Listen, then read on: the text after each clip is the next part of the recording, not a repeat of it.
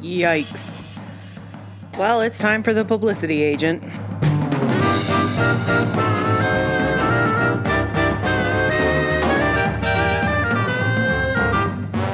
Hello, my beautiful Tropicanas. Welcome to the Ricardo Project, the podcast where we watch through I Love Lucy episode by episode and talk about its historical, emotional, and comedic impact. My name is Dana, and I'm so glad you've joined me today. If you hear some random background noise, I do apologize. There seems to be quite a bit of traffic on my street today, so getting out in front of that. I will try to edit as much of it out as possible. Today, we are talking about Season 1, Episode 31, The Publicity Agent, which premiered 70 years ago today, May 12th, 1952. So here's what happens in The Publicity Agent. So we open, Lucy has done some dishes. She wants to do something with the Mertzes that night, but Ricky is like playing solitaire and just really being self-indulgent. He's super pouty. He's feeling really discouraged because he's not exciting anymore. No one's talking about him. His name isn't in the paper. He feels like his publicity agent isn't even worth it. And he says that he pays him $50 a week, which I typed into my handy dandy inflation station, and that's almost $550 a week. And you know this isn't his only client. So the publicity agent is making good money.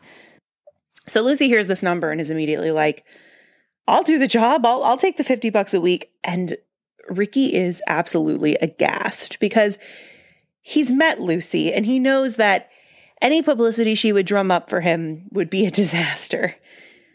So he has this really funny line, actually, that no one laughed at, but I thought it was very funny, where he asked her to forget about it. And then he says, don't even tell people that you know me.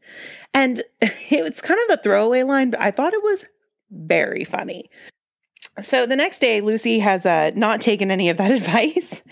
And she's valuing her jewelry because she wants to stage a robbery to get his name in the paper until she finds out that her jewelry is really not worth much. It's worth less than what the publicity agent makes in a week. So she and Ethel try to come up with some sort of other scheme that will work to get Ricky's name back in the papers. They decide that it would be really great if somebody royal loved Ricky and was coming to the States to see him. So Lucy just decides she's going to make up her own princess, and it has to be an unknown country because otherwise they'd be able to check. So Lucy makes up a country called Franistan, and she decides to go full exoticism, and she says that it's going to be the daughter of the Maharaja of Franistan, which they decide is called a Maharinsess. So they decide to plant this story, and Ethel says, it's too bad, Chief. She can't actually come. And Lucy immediately decides that means that she should impersonate Scheherazade, the Maharinsess of Franistan. So she calls the paper. She does this crackerjack operator impression, and then she pretends to be the Maharinsess's mother, the Maharani, and she does beautiful reverse psychology. She says, please don't print that my daughter is coming to see Ricky Ricardo. Don't call her at the Waldorf Astoria Hotel. Leave her alone. There's a very cute moment where the newspaper has no idea who Ricky Ricardo is, and she has to drop her accent to say his name and spell it. Very, very funny. So then they book a room at the Waldorf Astoria. They check in. They do the whole gig. It's actually a very good, or at least well-executed plot. So then we go to the Tropicana, and Ricky is still being a grump. But Fred, my beloved, he comes in, he's dressed in a cute hat. He looks very swaggery because there's a newspaper headline that says that the Maharinsess is coming to see Ricky Ricardo, and Ricky is not buying it. He thinks his publicity agent made it up. And what do you know? The phone rings. It's his agent. Ricky yells at him about this stupid scheme, the Maharinsess of Franistan. This is ridiculous.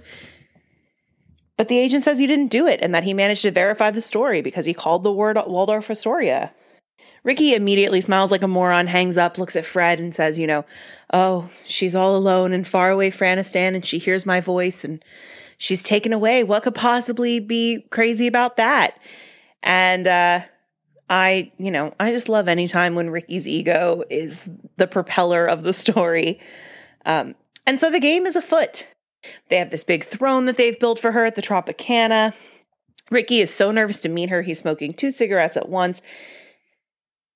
Ethel comes in dressed like I Dream of Jeannie, and she has a gong, and her face is covered with a scarf, and she bangs the gong. This is like some very weird King and I nonsense. Lucy comes in as the Maharinsess, and she's got like a black wig on, and she's doing this like very funny glamour walk. She has this long cigarette holder, and she's in like honestly what looks like a sari, whereas Ethel clearly borrowed her costume from a high school performance of 1001 Tales of Arabian Nights. It's weird. We'll get there.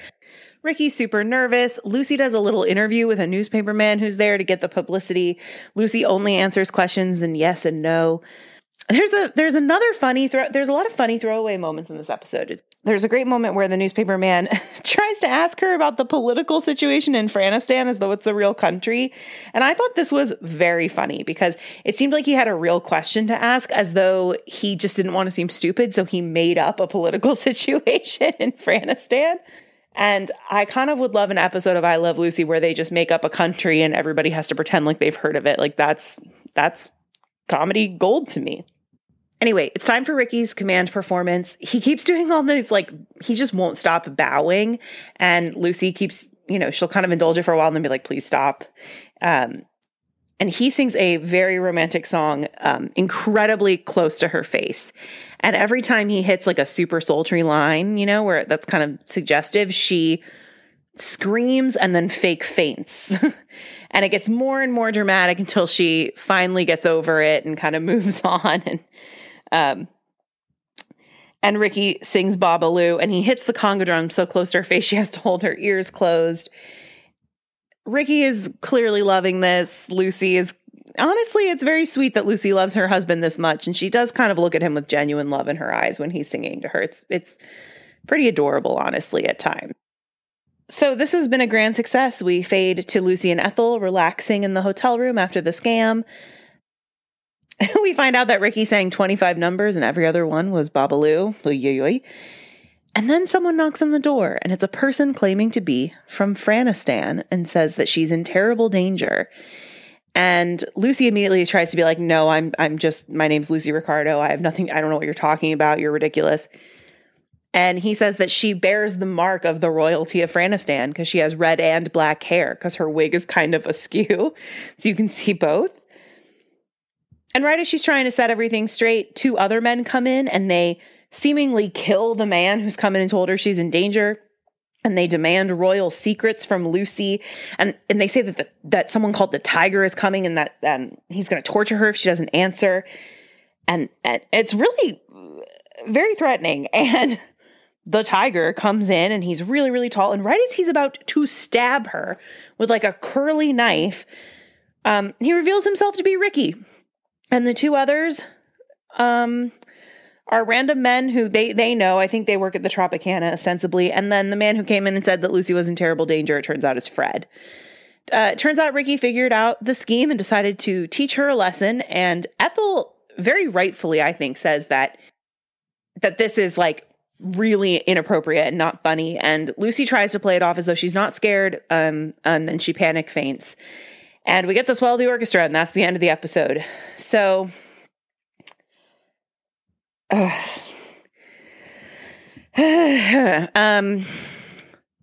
I want to react as honestly as possible. And I want to preface all of this by saying that I want to hold space for the fact that last week's episode was a vitamin to vegemin episode. So after that, maybe this one is just disappointing by comparison. Because I remember really enjoying it as a kid. It was on my tapes and I remember thinking it was fun. But the thing is, the old, I'm an adult and I know things now glasses, they come on with a vengeance. And honestly, I just don't think this episode is very worthwhile. Let's drop it into history. Shout out to any History Chicks fans out there. So I feel like we've discussed this before, but I cannot for the life of me remember when.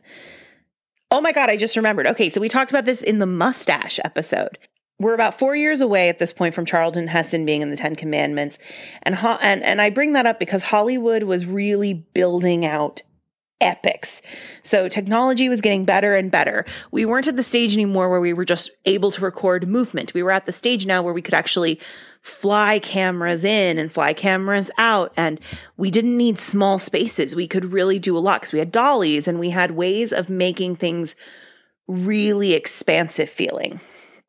So Hollywood was constantly going bigger and bigger and bigger with their movies. And this led to them investing in like quote unquote faraway lands and movies with larger casts, which would allow for more complex environments and ostensibly greater world building. How accurate that world building is another conversation. And so, very unfortunately, part of the genre of the Hollywood epic, especially at this point, became about leaning into exoticism. And this was often used, particularly in Arab cultures and the area formerly known as Persia. I think of like the Road to movies, the Road to Morocco, the Road to Bali, the Bob Hope movies that are, I remember loving as a kid, but now I'm like, oh, I don't want to watch that again. And so from a white-led Hollywood's ignorant perspective, we were seeing a lot of movies at the time that were engaging in white actors portraying cultures they had nothing to do with, which is not even remotely over, by the way, although it is definitely improving slowly but surely. So it's not surprising to me that I Love Lucy is like engaging in this larger scale Hollywood trend. It would honestly be more surprising if a show starring industry veterans about people trying to break into said industry didn't follow Hollywood trends in some way. And so I'm not going to sit here and like hold the show to a higher standard than the industry at large and say that you know, this choice was unreasonable. It's just very unfortunate because it doesn't age well. And what we're seeing is culture as costume. I mean, quite literally. Lucy literally puts on a costume to portray an Arab woman, and it's for no other purpose than because it's exotic in their minds. And every time I say exotic, by the way, there's quotes around it. I was thinking a lot in comparison about the episode of the Lucy Desi Comedy Hour where Lucy and Ethel dress as geishas. And I reserve any judgment of that until I watch it in 6 years at this point. But at least there's a reason for that in the plot. Like, they were in Japan. They had some reason for going there. They had to sneak in because women were around. There was at least a basic plot construction that necessitated a going undercover, so to speak. And again, I reserve the right to watch that episode in 6 years and be like, whoa, this is not okay. But just as a comparative tool, this episode that we just watched frames the dressing as another culture as basically just to put a little flourish on a lie.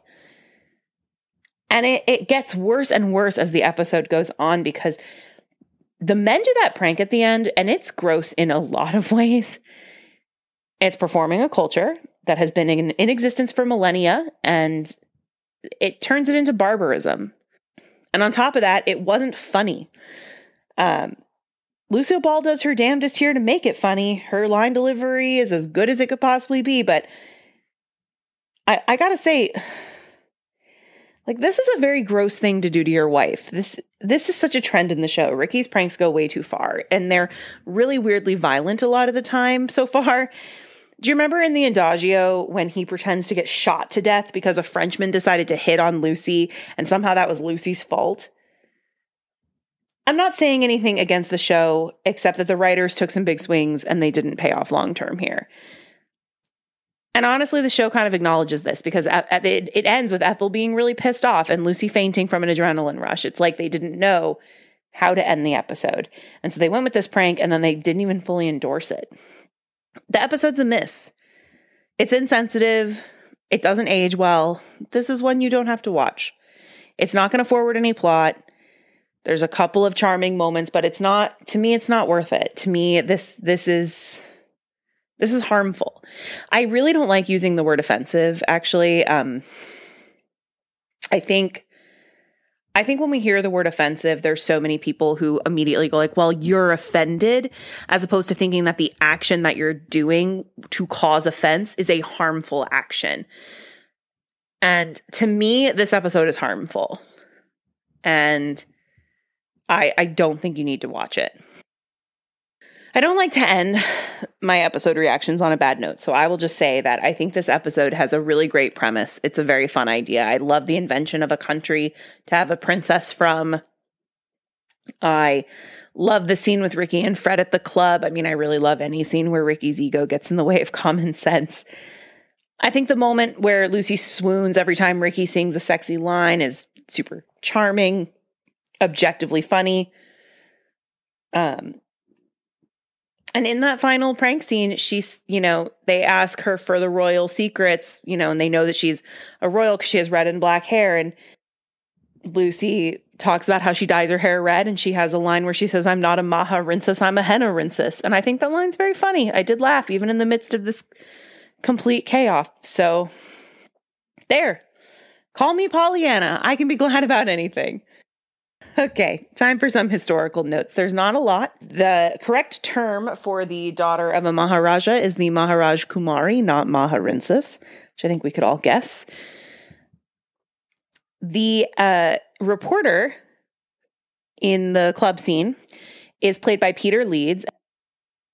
And Peter Leeds would be in the movie The Long, Long Trailer, which Lucy and Desi did actually just the next year, 1953.